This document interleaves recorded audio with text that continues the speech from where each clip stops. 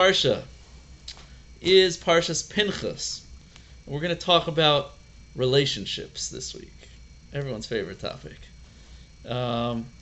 So I got to give a little bit of background. We're going to do a little Kabbalah and then a little practical relationship advice. Okay, but first, Rebecca pointed out that we are in a very auspicious time of the year. Does anyone know what the time of the year that we're in right now is called? The 3 weeks, exactly. And how many weeks is it? Good guess, 3. It's 3 weeks, more or less. Yeah, 3 weeks of mourning. And it's a very intense time. We don't listen to music. We don't get haircuts. And then for the first 2 weeks, and then the last 9 days, we don't eat meat, and we don't do laundry, and we don't take hot showers. So it's all in mourning. What are we mourning for?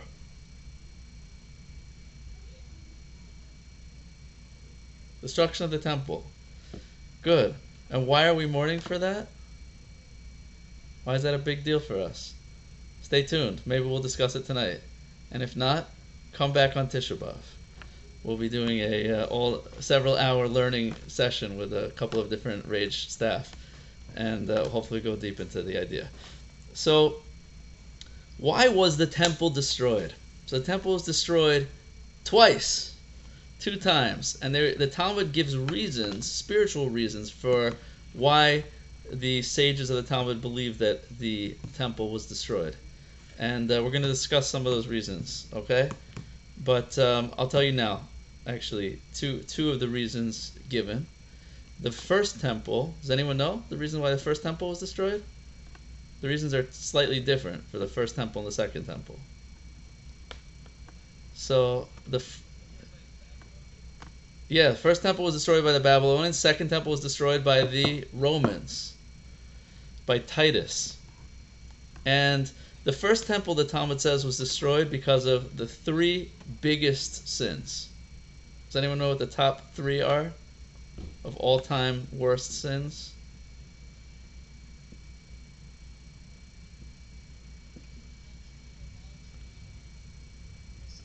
Wow, someone has been coming to a lot of classes this year.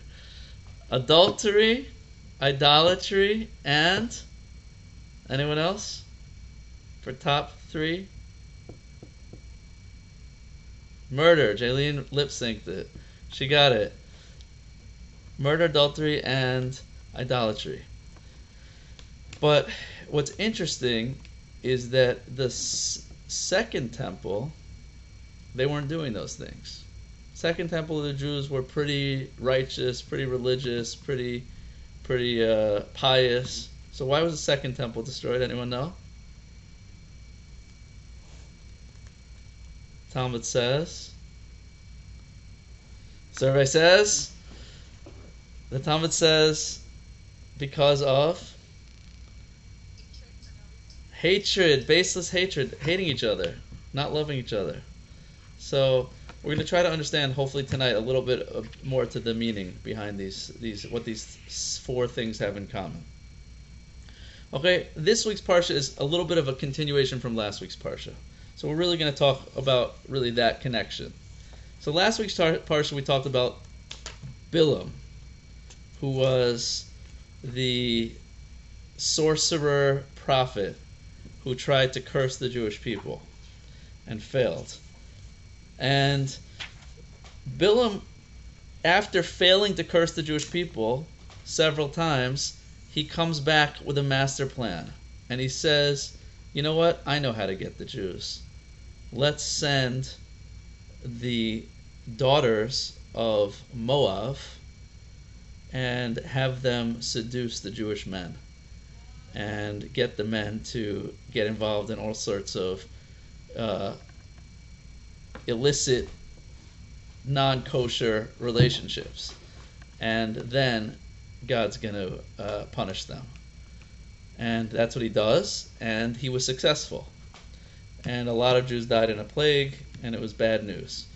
So then someone named Pinchas stands up, and one of the leaders of the Jewish people, it's actually quite graphic, one of the leaders of one of the tribes takes a Moabite girl publicly into his tent, and Pinchas is called a zealot, and he gets up and he grabs a spear and he goes into the tent, and don't do this at home, and he literally skewers the prince and this Moabite girl. And that sounds very not politically correct, doesn't sound nice, very bloody and gory, and generally not such a nice thing to do.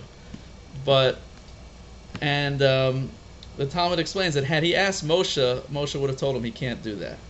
But because he was feeling so zealous and so upset that this public desecration of the Jewish people was taking place in front of everyone, that he felt like he had to make a stance and stop what was going on. And he did that and brought an end to what was going on, and people sort of snapped out of it. And in reward for this very gruesome and bloody act, so the plague stops. 24,000 people died in the plague. And then Pinchas is rewarded by becoming a Kohen, a priest. He gets the blessing of becoming a Kohen. David, you a Kohen? Kaplan is traditionally a Kohen name. So, all right. So Pinchas becomes a Kohen, and normally the Kohanim were given to the sons of Aaron, and Pinchas was actually a son of Aaron. He was a grandson of Aaron, and so he did not become a Kohen because he was born to a son of Aaron before the bloodline was given over to Aaron. So Aaron's descendants all became Kohanim, but not the descendants that were born before it was given over to him and his son Elazar.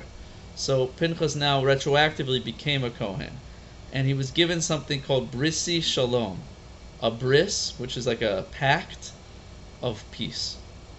And again, the question is, why did he get a pact of peace for doing a bloody act? Why did he become a Kohen? Kohanim represent love and kindness from doing a bloody act. And another question we have to ask is, how did Bilam know that this was the way to get the Jews? How did he know that attacking us with sexual immorality was going to cause us to fail?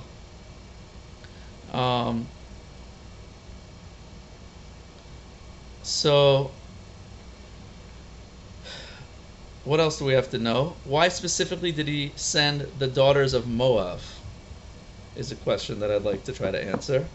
This Moab was one of the nations in the area, but why specifically them? Why were they the ones to seduce the Jews? And then, how did Pinchas know to respond with this act of zealousness, this act of violence? How did he know that that was what was needed at that moment? Welcome, Julia. Okay, so let's try to answer all these questions. So, what was Bilam's power? We mentioned it briefly last week. How did Bilam curse the Jewish people? What was his whole strategy? So the Talmud explains that Bilam understood something very specific. He had the ability to tap in to divine energy. And he recognized that for, I don't know how many minutes there are in a day, but 60 times 24, hold on, 60 times 24, for 1,440 minutes a day, God is sending down pure love into this world. And for a split second of that last minute, a split second, he has a moment of anger. And the Talmud says that God gets angry every day for a split second. And in that split second, Bilam was able to tap into that power of anger and manipulate it in order to curse. Now, it's interesting, the Talmud asks a question. The commentaries on the Talmud, Tosfos asks the question, what was Bilam's curse? If that anger was just for such a split second, what was Bilam able to say or do in that split second in order to cast his curse?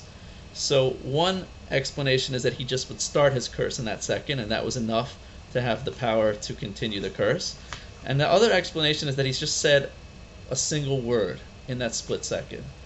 And the word that he said was the word kalem, which means destruction. And the commentaries point out something very interesting, that the word kalem is the opposite of the word melech. What's a melech? A melech is a king. The word melech is the letters mem, lamed, kaf, and the word kalem is the letters kaf, lamed, mem. It's the opposite of the word melech. What's a melech? So the Kabbalistic sources explain that the word melech stands for 3 different parts of the body. The mem stands for moach, which means mind. The lamed stands for lev, which means heart, and the kaf stands for kaved, which means liver. And the idea is that the mind controls, a king has his mind controlling his body. That your mind controls your emotions, which control your body and your organs. And that's the idea of kingship, is complete control, complete self-control. And this is really what modern psychology teaches, CBT, is that our emotions don't have a mind of their own. Emotions have a heart of their own. And the heart of that your emotions, that control your emotions, is really subservient to the mind. So if a person is having a bad day, if you're feeling depressed, sad, angry, it's essential to recognize that that's only because you're having sad, angry, or depressed thoughts. There's no such thing as an emotion without a thought. So it's really our thoughts that control our emotions. So if you're in a really bad mood, if you're depressed, you're like, I can't get out of it, it's just the way I feel. It's important to realize it's not the way you feel, it's the way you think. And your thoughts are in your control. We have the ability to change our thoughts at any moment. So if you recognize the thoughts that are causing you anxiety, depression, sadness, anger, and you change them, that will change your emotions. So a king is someone whose mind controls the emotions and the heart. Destruction is when the body controls the emotions, which controls the mind. And it works that way as well, because if your body is really excited by something, physical pleasure of any sort, choose your poison, right? Whatever you're into, so your emotions get attached to and attracted to, and then your mind justifies those behaviors. So if you know anyone who's in a bad relationship, so why do they stay with it? The answer is because they're emotionally and physically addicted, and their mind keeps telling them it's good. It's good for you. Don't worry, don't listen to anyone. So that was Bilam's curse, is to put the body on top, kalem, destruction. Put the body on top. So the question that we have to ask ourselves is, why does God get angry for a second every day? Right? We believe that God is completely merciful. So what's the purpose of God being angry for a split second every day? What do we need that for? If within that split second of anger there's a potential for such destruction, why do we need it? Why should there be anger in this world? So now we'll go into a little Kabbalah, now that Mike's here. Okay, so the word anger, for anger, in Kabbalah, represents the opposite of love. Love and anger, maybe love and hate, you could say, are opposite emotions. What's the energy of love, Kabbalistically? What's the movement of love? If I were to ask you, what direction does love flow? What is love all about? Describe it to me Kabbalistically, energy-wise. What is the energy of love? Outward, it's expansion, it's flow, it's oneness, it's connection, right? On the other hand, by that token, anger is the cessation of connection and flow. It's the cutting off of that connection. So anger is literally a breakage of that love, life force connection. So for a split second of the day, there's a cutoff of God's life force, love-giving relationship. So what's the purpose of that? Why is there a break in that connection for 1 second a day? So what is the foundation of relationship? What would you say? What energy defines relationship? Now there are 2 primary emotions in Kabbalah. There's love and there's fear. And the Zohar describes love and fear as two wings that allow our actions to fly. If a person does a mitzvah, the Zohar says, without love and fear, then the mitzvah doesn't do anything. But if you put your heart of love and fear, reverence, awe into the performance of mitzvahs, so those mitzvahs get spiritual wings and they fly up to higher worlds. So which would you say? Okay, and we're going to translate fear as respect, right? Because love is the desire to connect to become one with. Fear is the desire to pull back. Individuality, boundaries, borders, respect. Which would you say is the most essential part of a relationship? The love, the desire to come close, or the fear, the desire to hold back?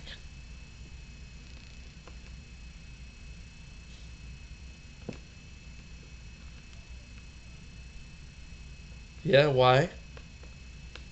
Typical Jewish answer, but why? Why do you need both?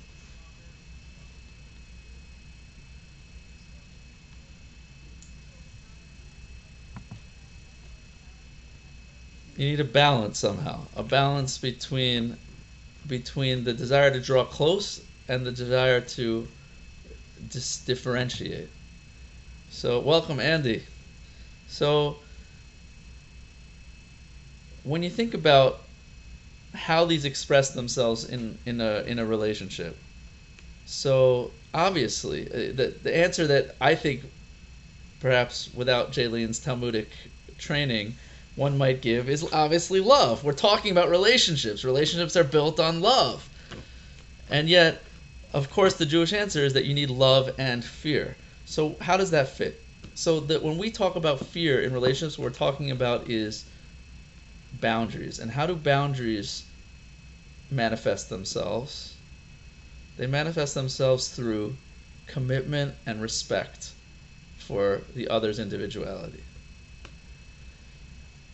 I'll ask you again. You might need both, Jaylene, but which is more important? The love or the fear? The respect, individuality, or the desire to merge?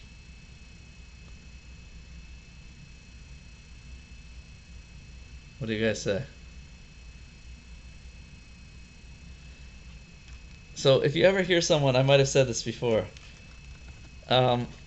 I've heard it I've heard people say that, Rabbi, I'm a cardiac Jew. I don't do mitzvahs. I don't keep Shabbos or kosher. I have Judaism in my heart. And that's enough. I love God in my heart. And I love Judaism in my heart. So we call that's called a cardiac Jew, right? It's a heart thing. But what's the purpose of the heart? The purpose of the heart is to pump blood into the limbs of the body. If the heart ceases to pump blood and just keeps it in one place, it just stays in the heart, what's that called? That's called a heart attack. So if a person's love doesn't lead to action, so that's not love, that's something else. That's an unhealthy love. That's a heart attack. So your emotions are supposed to lead to actions, and this is the process of Jewish self-improvement, and actually all self-improvement is that your thoughts help you to form your goals and values. Your values then lead to emotions, and your emotions lead to action. It's impossible to change your actions without getting your emotions involved.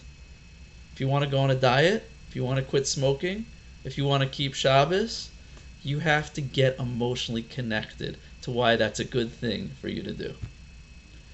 Because even though you might know up here, it doesn't lead to action until it hits home in your heart. Because your heart is the connector between body and mind. Body and mind speak completely different languages. The heart speaks both. The heart's in between. That's why All advertising is talking primarily to what part of you? Mind or heart? All advertising is trying to appeal to your heart. Right? You guys are more quiet on Wednesdays. So your emotions are trying to get you to feel, wow, if I had this, my life would be so much better. Or to appeal to your body. If I buy that car, I'm going to get that girl. Totally got to buy that car now, right? But the girl doesn't come with the car. You want your money back after you buy the car because it didn't help. So essentially, I heard a story of actually my father, I believe, back in the 60s or 70s used to smoke. Both my parents used to smoke. Everyone used to smoke. And, there were reports that maybe smoking wasn't good for you, but people didn't really believe it. And my father said he had tried to quit a few times, didn't happen. And then one day, he found out that my grandmother had lung cancer. And that day was his last cigarette. Why? Because it became real. It hit home. It went into his emotions. And it touched him. So that's how we affect change, is by learning to bring together the mind and the heart. So, as opposed to other religions which say all you have to do is love God, have faith, and that's it. Judaism does not believe that. Judaism believes your faith and your love has to lead to action. So, which is more important, love or fear? So in a relationship, how do I express love? Participation part, guys. Come on, pretend it's Thursday. So you express love how? Give me an example of how you might express love. What type of action? Okay. That's funny. I use those for the other example. But washing dishes, taking out garbage, maybe buying flowers. Good, Dave. Good husband to be. So I didn't miss the wedding, did I? What, Mike? Making a sandwich for a husband. That's always good. The way to a man's heart is through his stomach. So, and the way to a woman's heart is by doing dishes and taking out the garbage. Too complicated. Money. That's good. I like that. That's good, Julia. So, the way to a woman's heart is through a man's wallet. All right. So, what's more damaging for a relationship? Right? If I fail to buy my wife flowers, or now let's talk about respect, fear. How do I express fear in a relationship?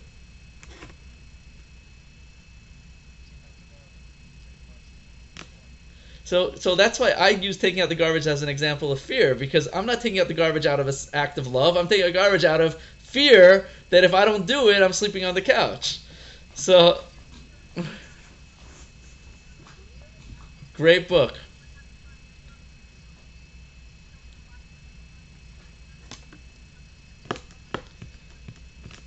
So Julia's pointing out a great book that I recommend everyone to read. There's actually a Jewish version of it. I have a few copies of, because the book is pretty Christian, but it's a great book.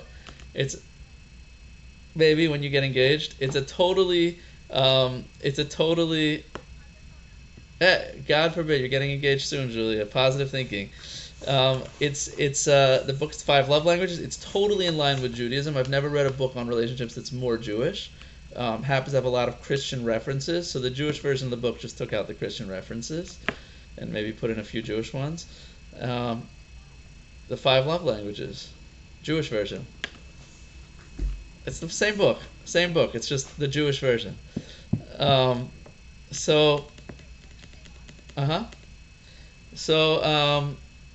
5 languages says that each person has a different way that they feel love and that they want love to be expressed. One might be through acts of service. One might be through kind words. Another might be through quality time, physical affection, gift giving. So everyone has their own love language. It's very important to find out what your spouse's is. And you know the best way to find out what your spouse's love language is? Take the quiz. You did? Nice. So it's important. Do it again. But the best way to find out what your spouse's love language is by seeing how they express love to you.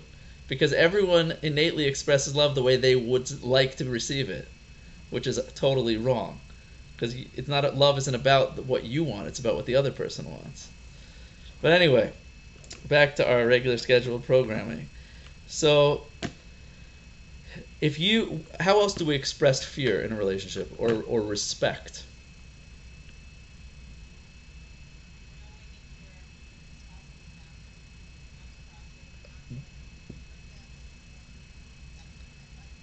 Bingo. To follow the boundaries that your spouse has set out. The things that they've told you they don't like.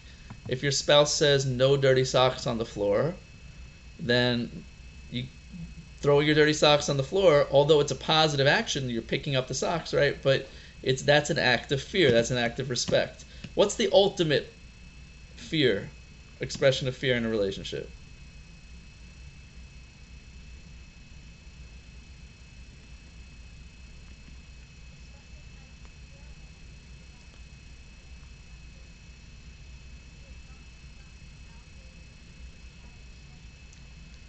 So, no, that might be scary, but that's not an expression of fear in this sense of, right?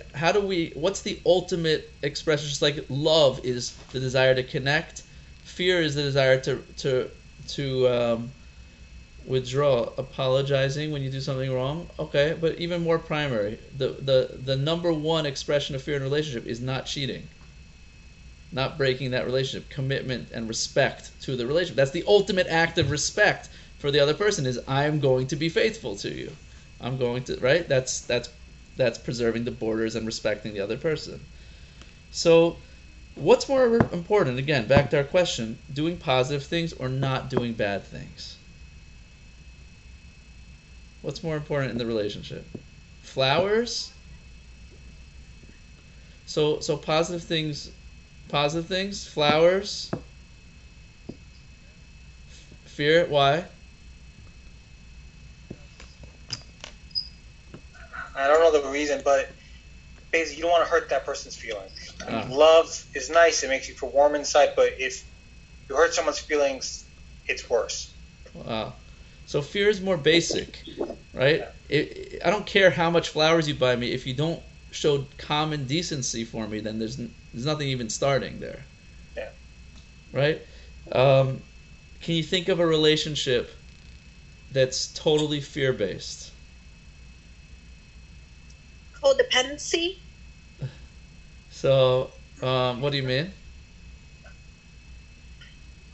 Like, I think, I don't know, maybe I'm not understanding, but like if you're in an abusive relationship or if you're in a relationship where you're depending on your partner, then the partner's depending on you. So or like, if you don't do this, I'm going to leave you kind of thing. Okay, so Julia's pointing out that fear can be really negative. Too much fear in a relationship can become abusive, right? If a whole relationship is based upon excessive fear of losing that relationship or of getting punished in some way, that's a very negative relationship, right? But when we replace the word fear with respect, right? So a relationship that's entirely respect-based would be a relationship between neighbors, right? Pure respect. I don't throw garbage in your lawn, you don't throw garbage in my lawn, right? We don't blast music late at night. That's the extent of our relationship. It's almost entirely based on respect, and there's not that much love unless you have a really good relationship with your neighbor, and then you borrow food from each other and sugar and salt, and you do favors for each other and stuff, and that's already a closer relationship. But fear is more basic, right? If you don't, you're not even like a human being if you don't follow the common courtesies of relationships. So that's an interesting point that David raised. So which does more harm? Not Oh, so was that the question I just asked? Yeah, not buying flowers or throwing your socks on the floor. Yeah, the latter. Well, because you could spend like a year building trust and positive emotions between people, with acts of kindness and service, and then in a day just ruin everything. Excellent. You can ruin it in a second. A relationship can be broken very quickly, and it takes time to build a relationship with love. So let's take it. I want to explore just a little deeper level. Let's look at the most fundamental love relationship in Judaism and in the world. Do you guys know what the most quintessential love story is in Judaism? Love between a mother and a child? That's a good one, Julia. And this one's very similar to that, but just think a little more spiritual. Oh, Hashem and you. There you go. The relationship between God and the world is the quintessential love relationship.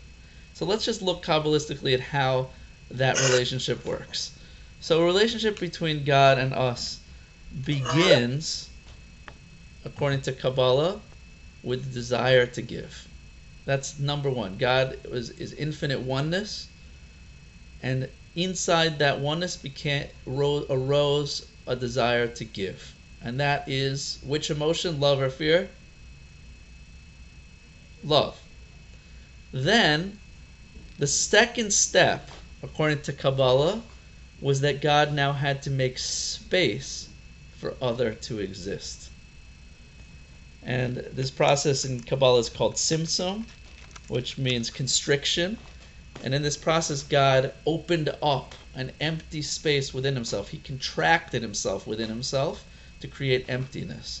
What would that be an expression of? Love or fear?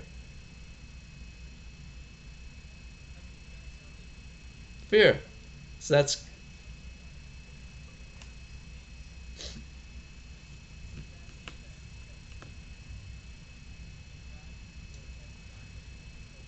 Ronnie, you are asking one of the deepest Kabbalistic theological questions.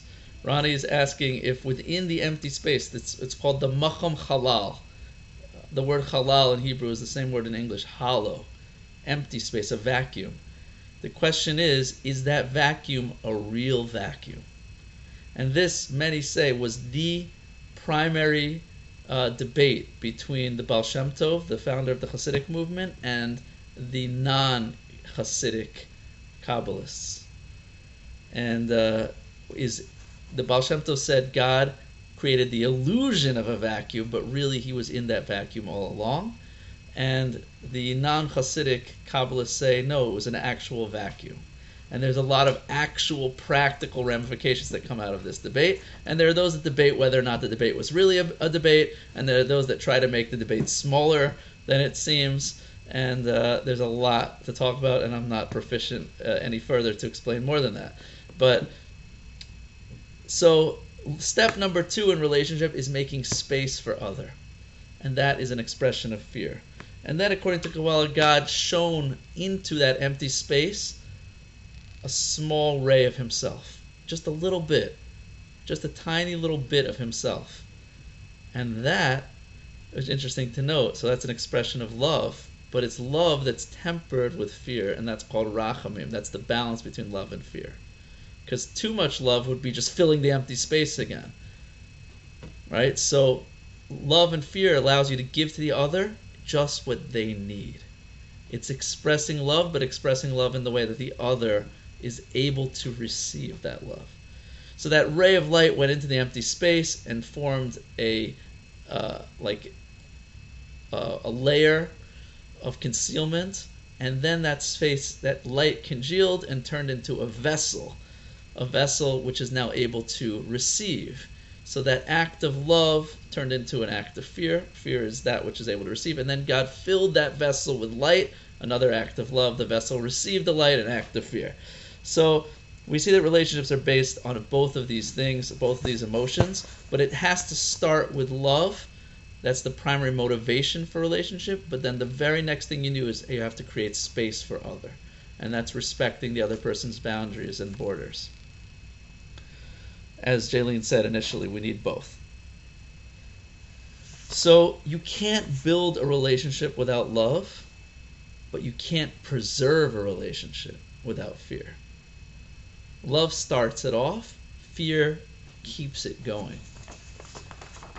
So fear alone doesn't build anything, right? A relationship that's built only off of fear is either an abusive relationship at worst, or at best a neighbor, where there's actually no real connection. So it happens to be that these two energies work out into mitzvahs. Does anyone know the two main categories of mitzvahs that we have in the Torah?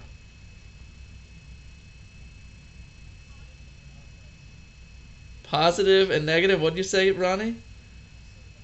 Aseh va'al taseh. Aseh means the do's, and the al taseh means the don'ts. Thou shalt and the thou shalt nots. So, does anyone know how many there are of each? 613 altogether. There are 248 positive commandments in the Torah, and 365 don't do's in the Torah. Now, did any light bulbs go off in your head yet? What's that?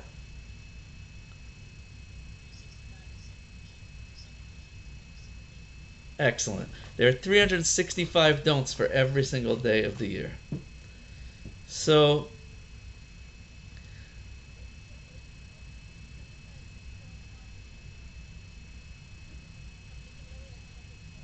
yeah, exactly. 248 corresponds to the number of sinews in the body, according to the way that it's counted according to Judaism. And so here's the question for you. Which one is more serious? The negative prohibitions or the positive prohibitions? And now, if for anyone who's been following along, so we can now now understand a little bit more about these prohibitions, right? The negatives come from a place of fear. Don't eat pork. And the positives come from a place of love. Do keep Shabbos, so to speak.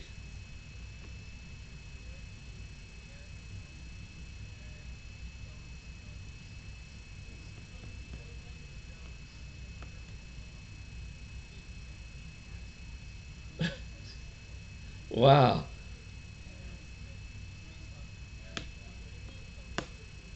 That's amazing. So Ronnie wants to say that the don'ts are more serious than the do's, because if you look at American law, don'ts are like criminal laws. Don't murder, don't steal. And the do's are civil laws, like pay your taxes and help old ladies cross the street. Right? So it's an excellent point, Ronnie.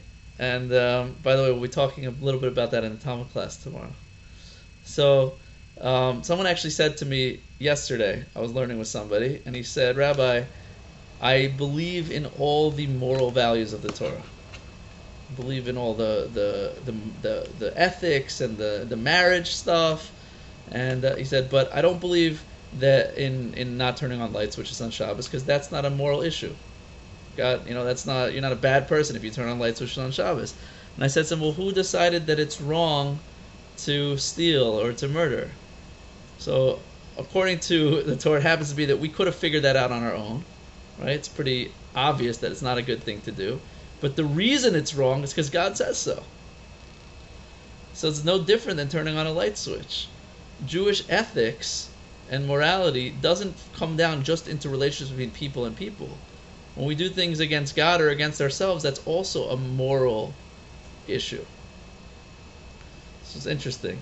So here's the question: which is more important? So we can surmise at this point that the positives come from a place of love, the negatives come from a place of fear. How are we going to figure out which is worse? How can we figure out which one has more weight? What type of scenario can we come up with to figure it out?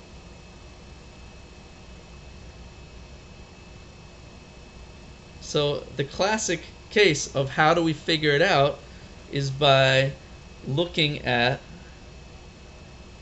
a conflict of interest. When you have a conflict between two values, so then you can figure out which value is more important, right? If you believe in I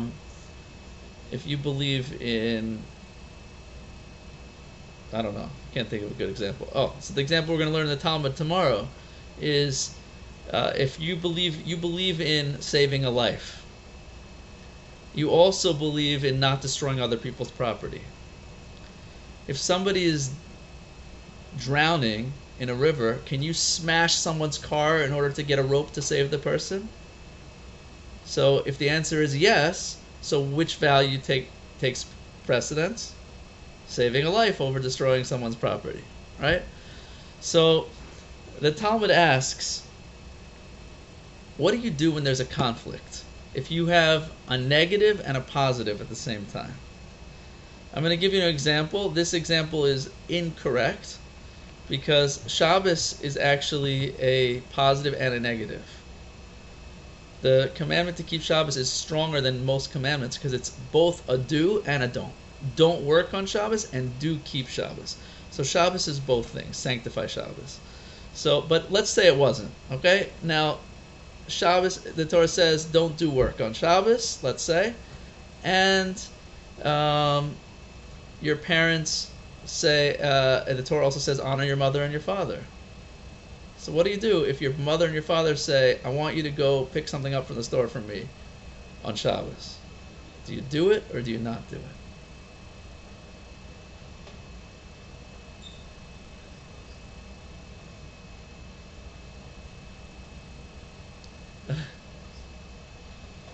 So Ronnie says, don't do it. Let's do a different example because Shabbos is complicated. Let's say, yeah.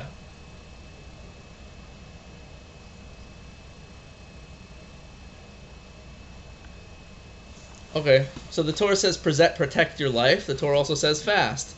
Do you take your medicine on Yom Kippur in order to protect your life, or do you fast?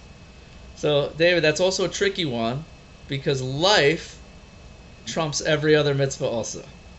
So I'll give you the classic example. The classic example as it's brought in the Talmud is a little bit of a tricky thing, but there's a type of skin affliction, like a type of blemish on the skin that you're not allowed to cut off. Forbidden to cut it off. Okay, just suffice it without understanding why that is. There's also a mitzvah to circumcise an 8-day-old boy. So what if your 8-day-old boy has a blemish on his bris, and you want to give him a bris and cut it off? Are you allowed to do it or not?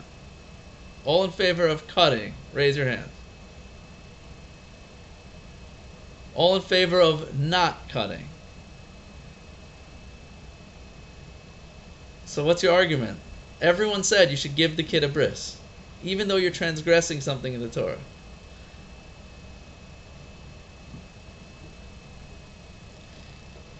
Okay, again, don't get caught up in the detail of the fact that bris is the most important positive mitzvah. The question is positive better than, or is negative better? Which takes precedence?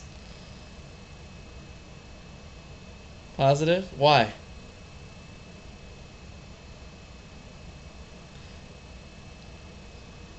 So, we already said, Tatiana said that in a relationship, the flowers are really important. It takes a long time to build that relationship with lots and lots of flowers, and positive words of affirmation. But one negative will destroy a relationship.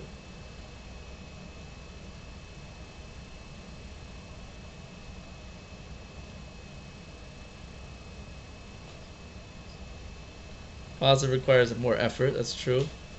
Maybe.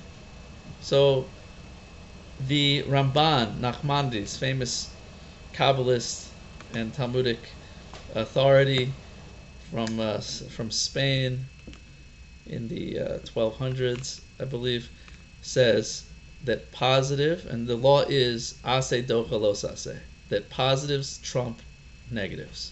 When you have a conflict of interest and they're both equal, not something like Shabbos, which is a do and a don't, not something like taking medicine, which protects preserving your life, trumps everything. But two totally equal mitzvahs. You're not allowed to wear a combination of wool and linen. You have to wear tzitzis. If you have a linen garment, do you put wool tzitzis on it? The answer is positive wins. You put tzitzis on. You cut off the blemish in order to do a bris. Why? Says the Ramban, because positives come from love, negatives come from fear, and love is greater. Love is always greater than fear. Yes, Ronnie, question. The three prohibitions, the three, central prohibitions against adultery and murder, they sound very central to Judaism, and these are altas, these are mitzvot altas, and the whole Torah. One foot, right? Like don't kill, don't steal. No, not don't steal. Idolatry and adultery. And most of the 10 Commandments are also don'ts. Right. And in fact, there are more don'ts than do's. There are 365 don'ts, only 248 do's. There's more than 100 more don'ts. So Ronnie's pointing out the most memorable and the most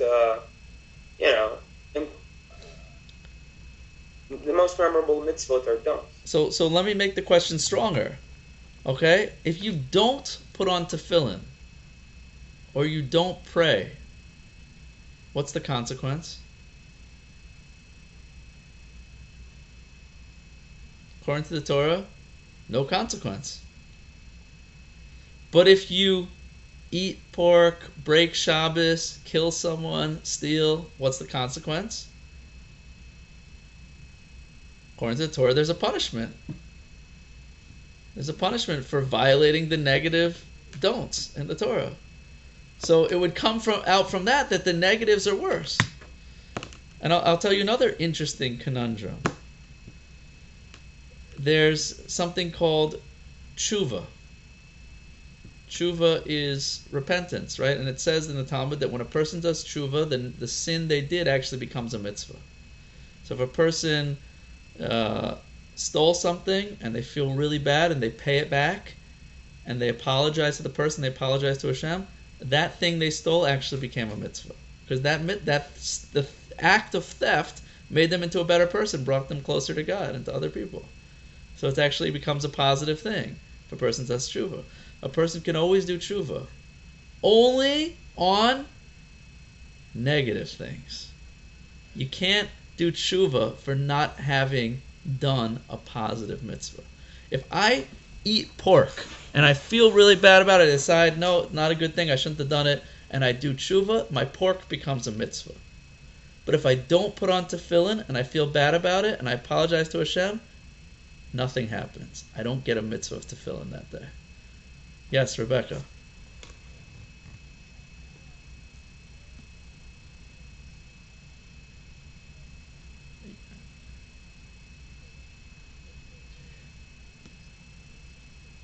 So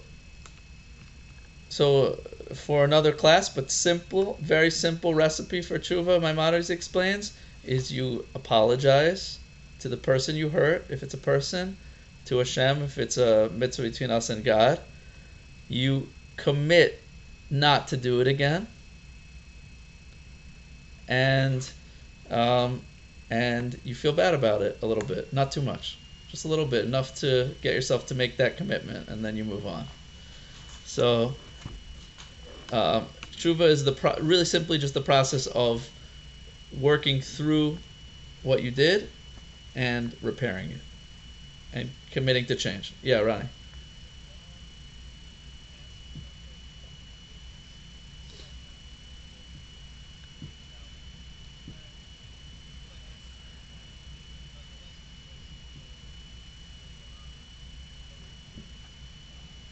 So I would say if you hurt somebody and you don't feel bad about it, so that itself is a problem. If you hurt someone, you should feel bad about it.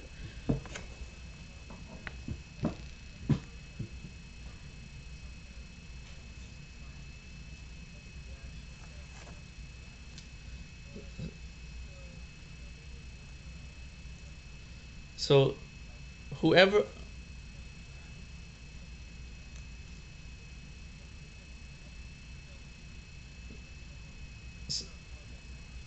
Right. So the Torah says you only have an obligation to forgive, to apologize. Sorry. Whoever apologizes in an argument wins. The person who is the first to say I'm sorry is the winner. All right? So it's never a bad thing to apologize, even if you don't think you did anything wrong. Let me give you a great example. Being married to a woman. Okay? The woman is never wrong.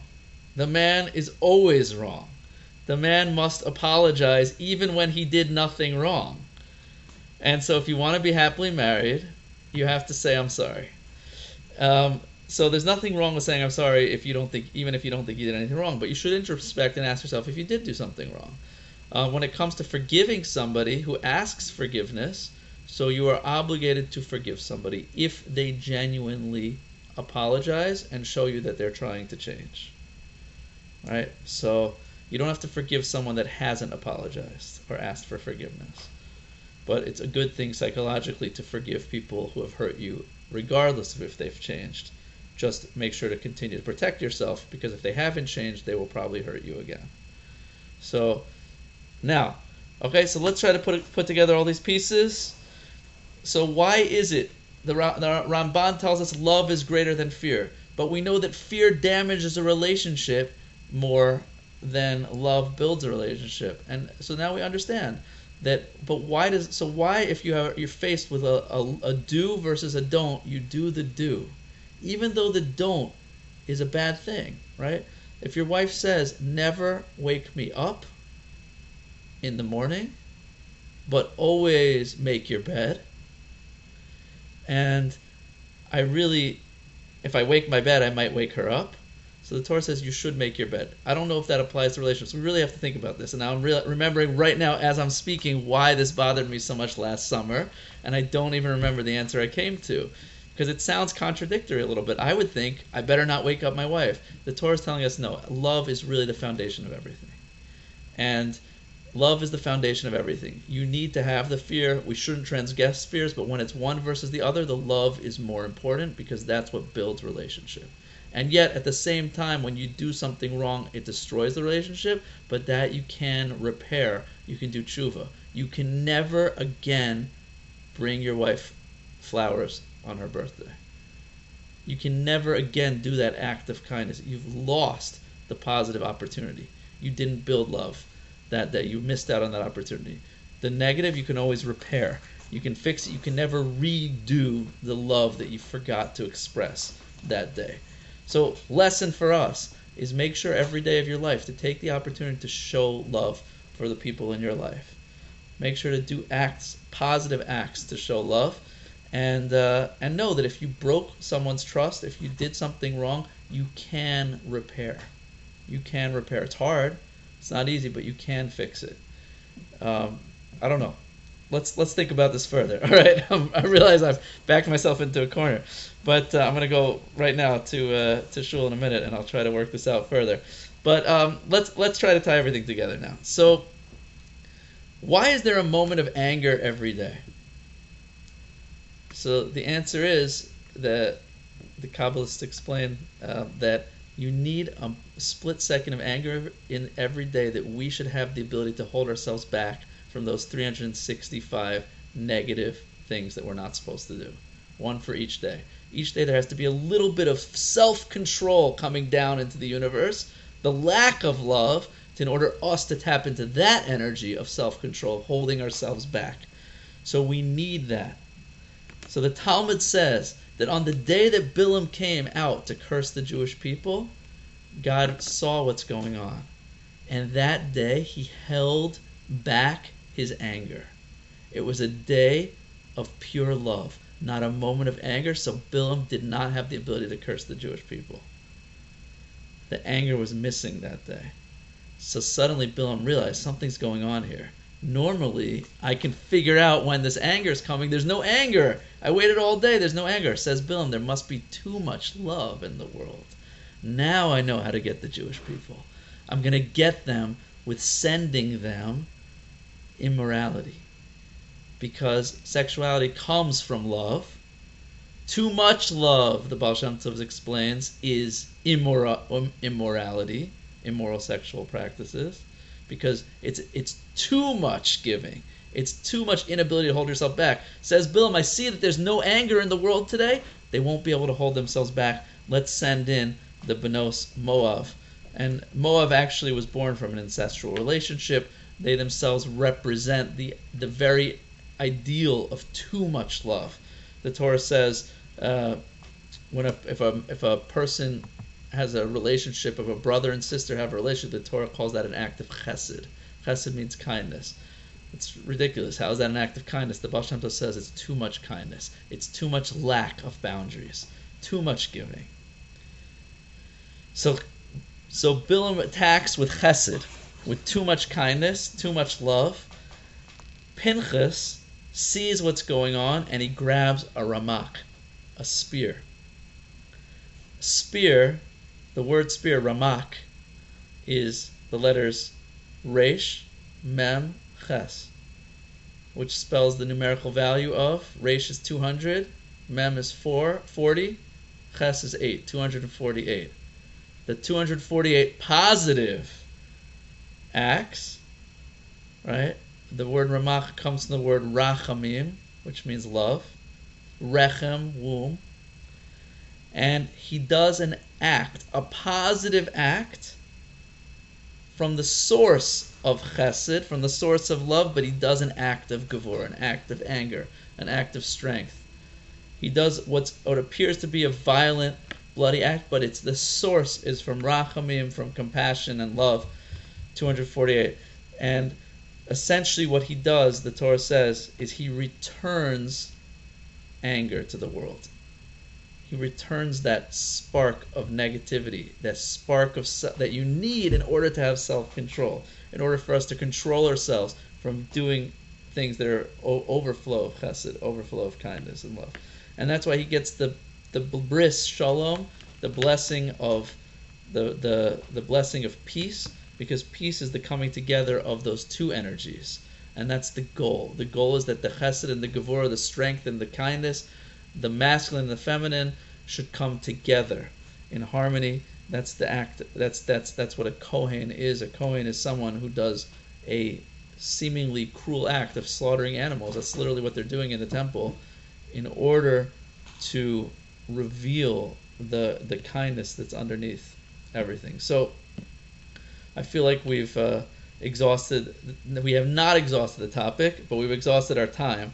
I'll just conclude by throwing out a commonality that we find in the 4 reasons that the temples were destroyed, is that these 3 sins that Ronnie mentioned, immorality, murder, and adultery, murder, and idolatry, are all essentially acts of connection gone wrong.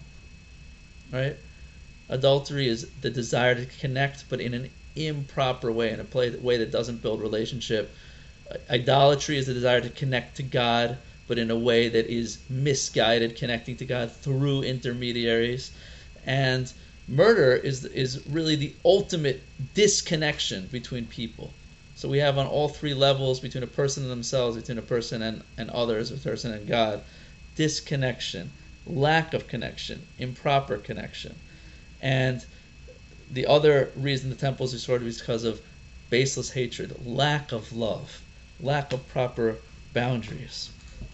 And these 3 weeks are weeks of din, weeks of anger, weeks of gevurah, judgment, and yet the Kabbalists explain that at the root of these weeks is really love.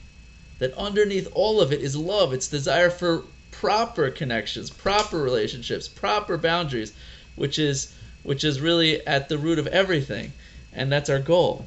So our job during these 3 weeks, which are seemingly negative times, is to try to see through the negative to the positive, to the source, to the love that's underneath the surface, that's guiding us and trying to bring us to our ultimate potential. So we should all be blessed to healthy relationships in our lives, which utilize the balance of love and positivity with boundaries and respect.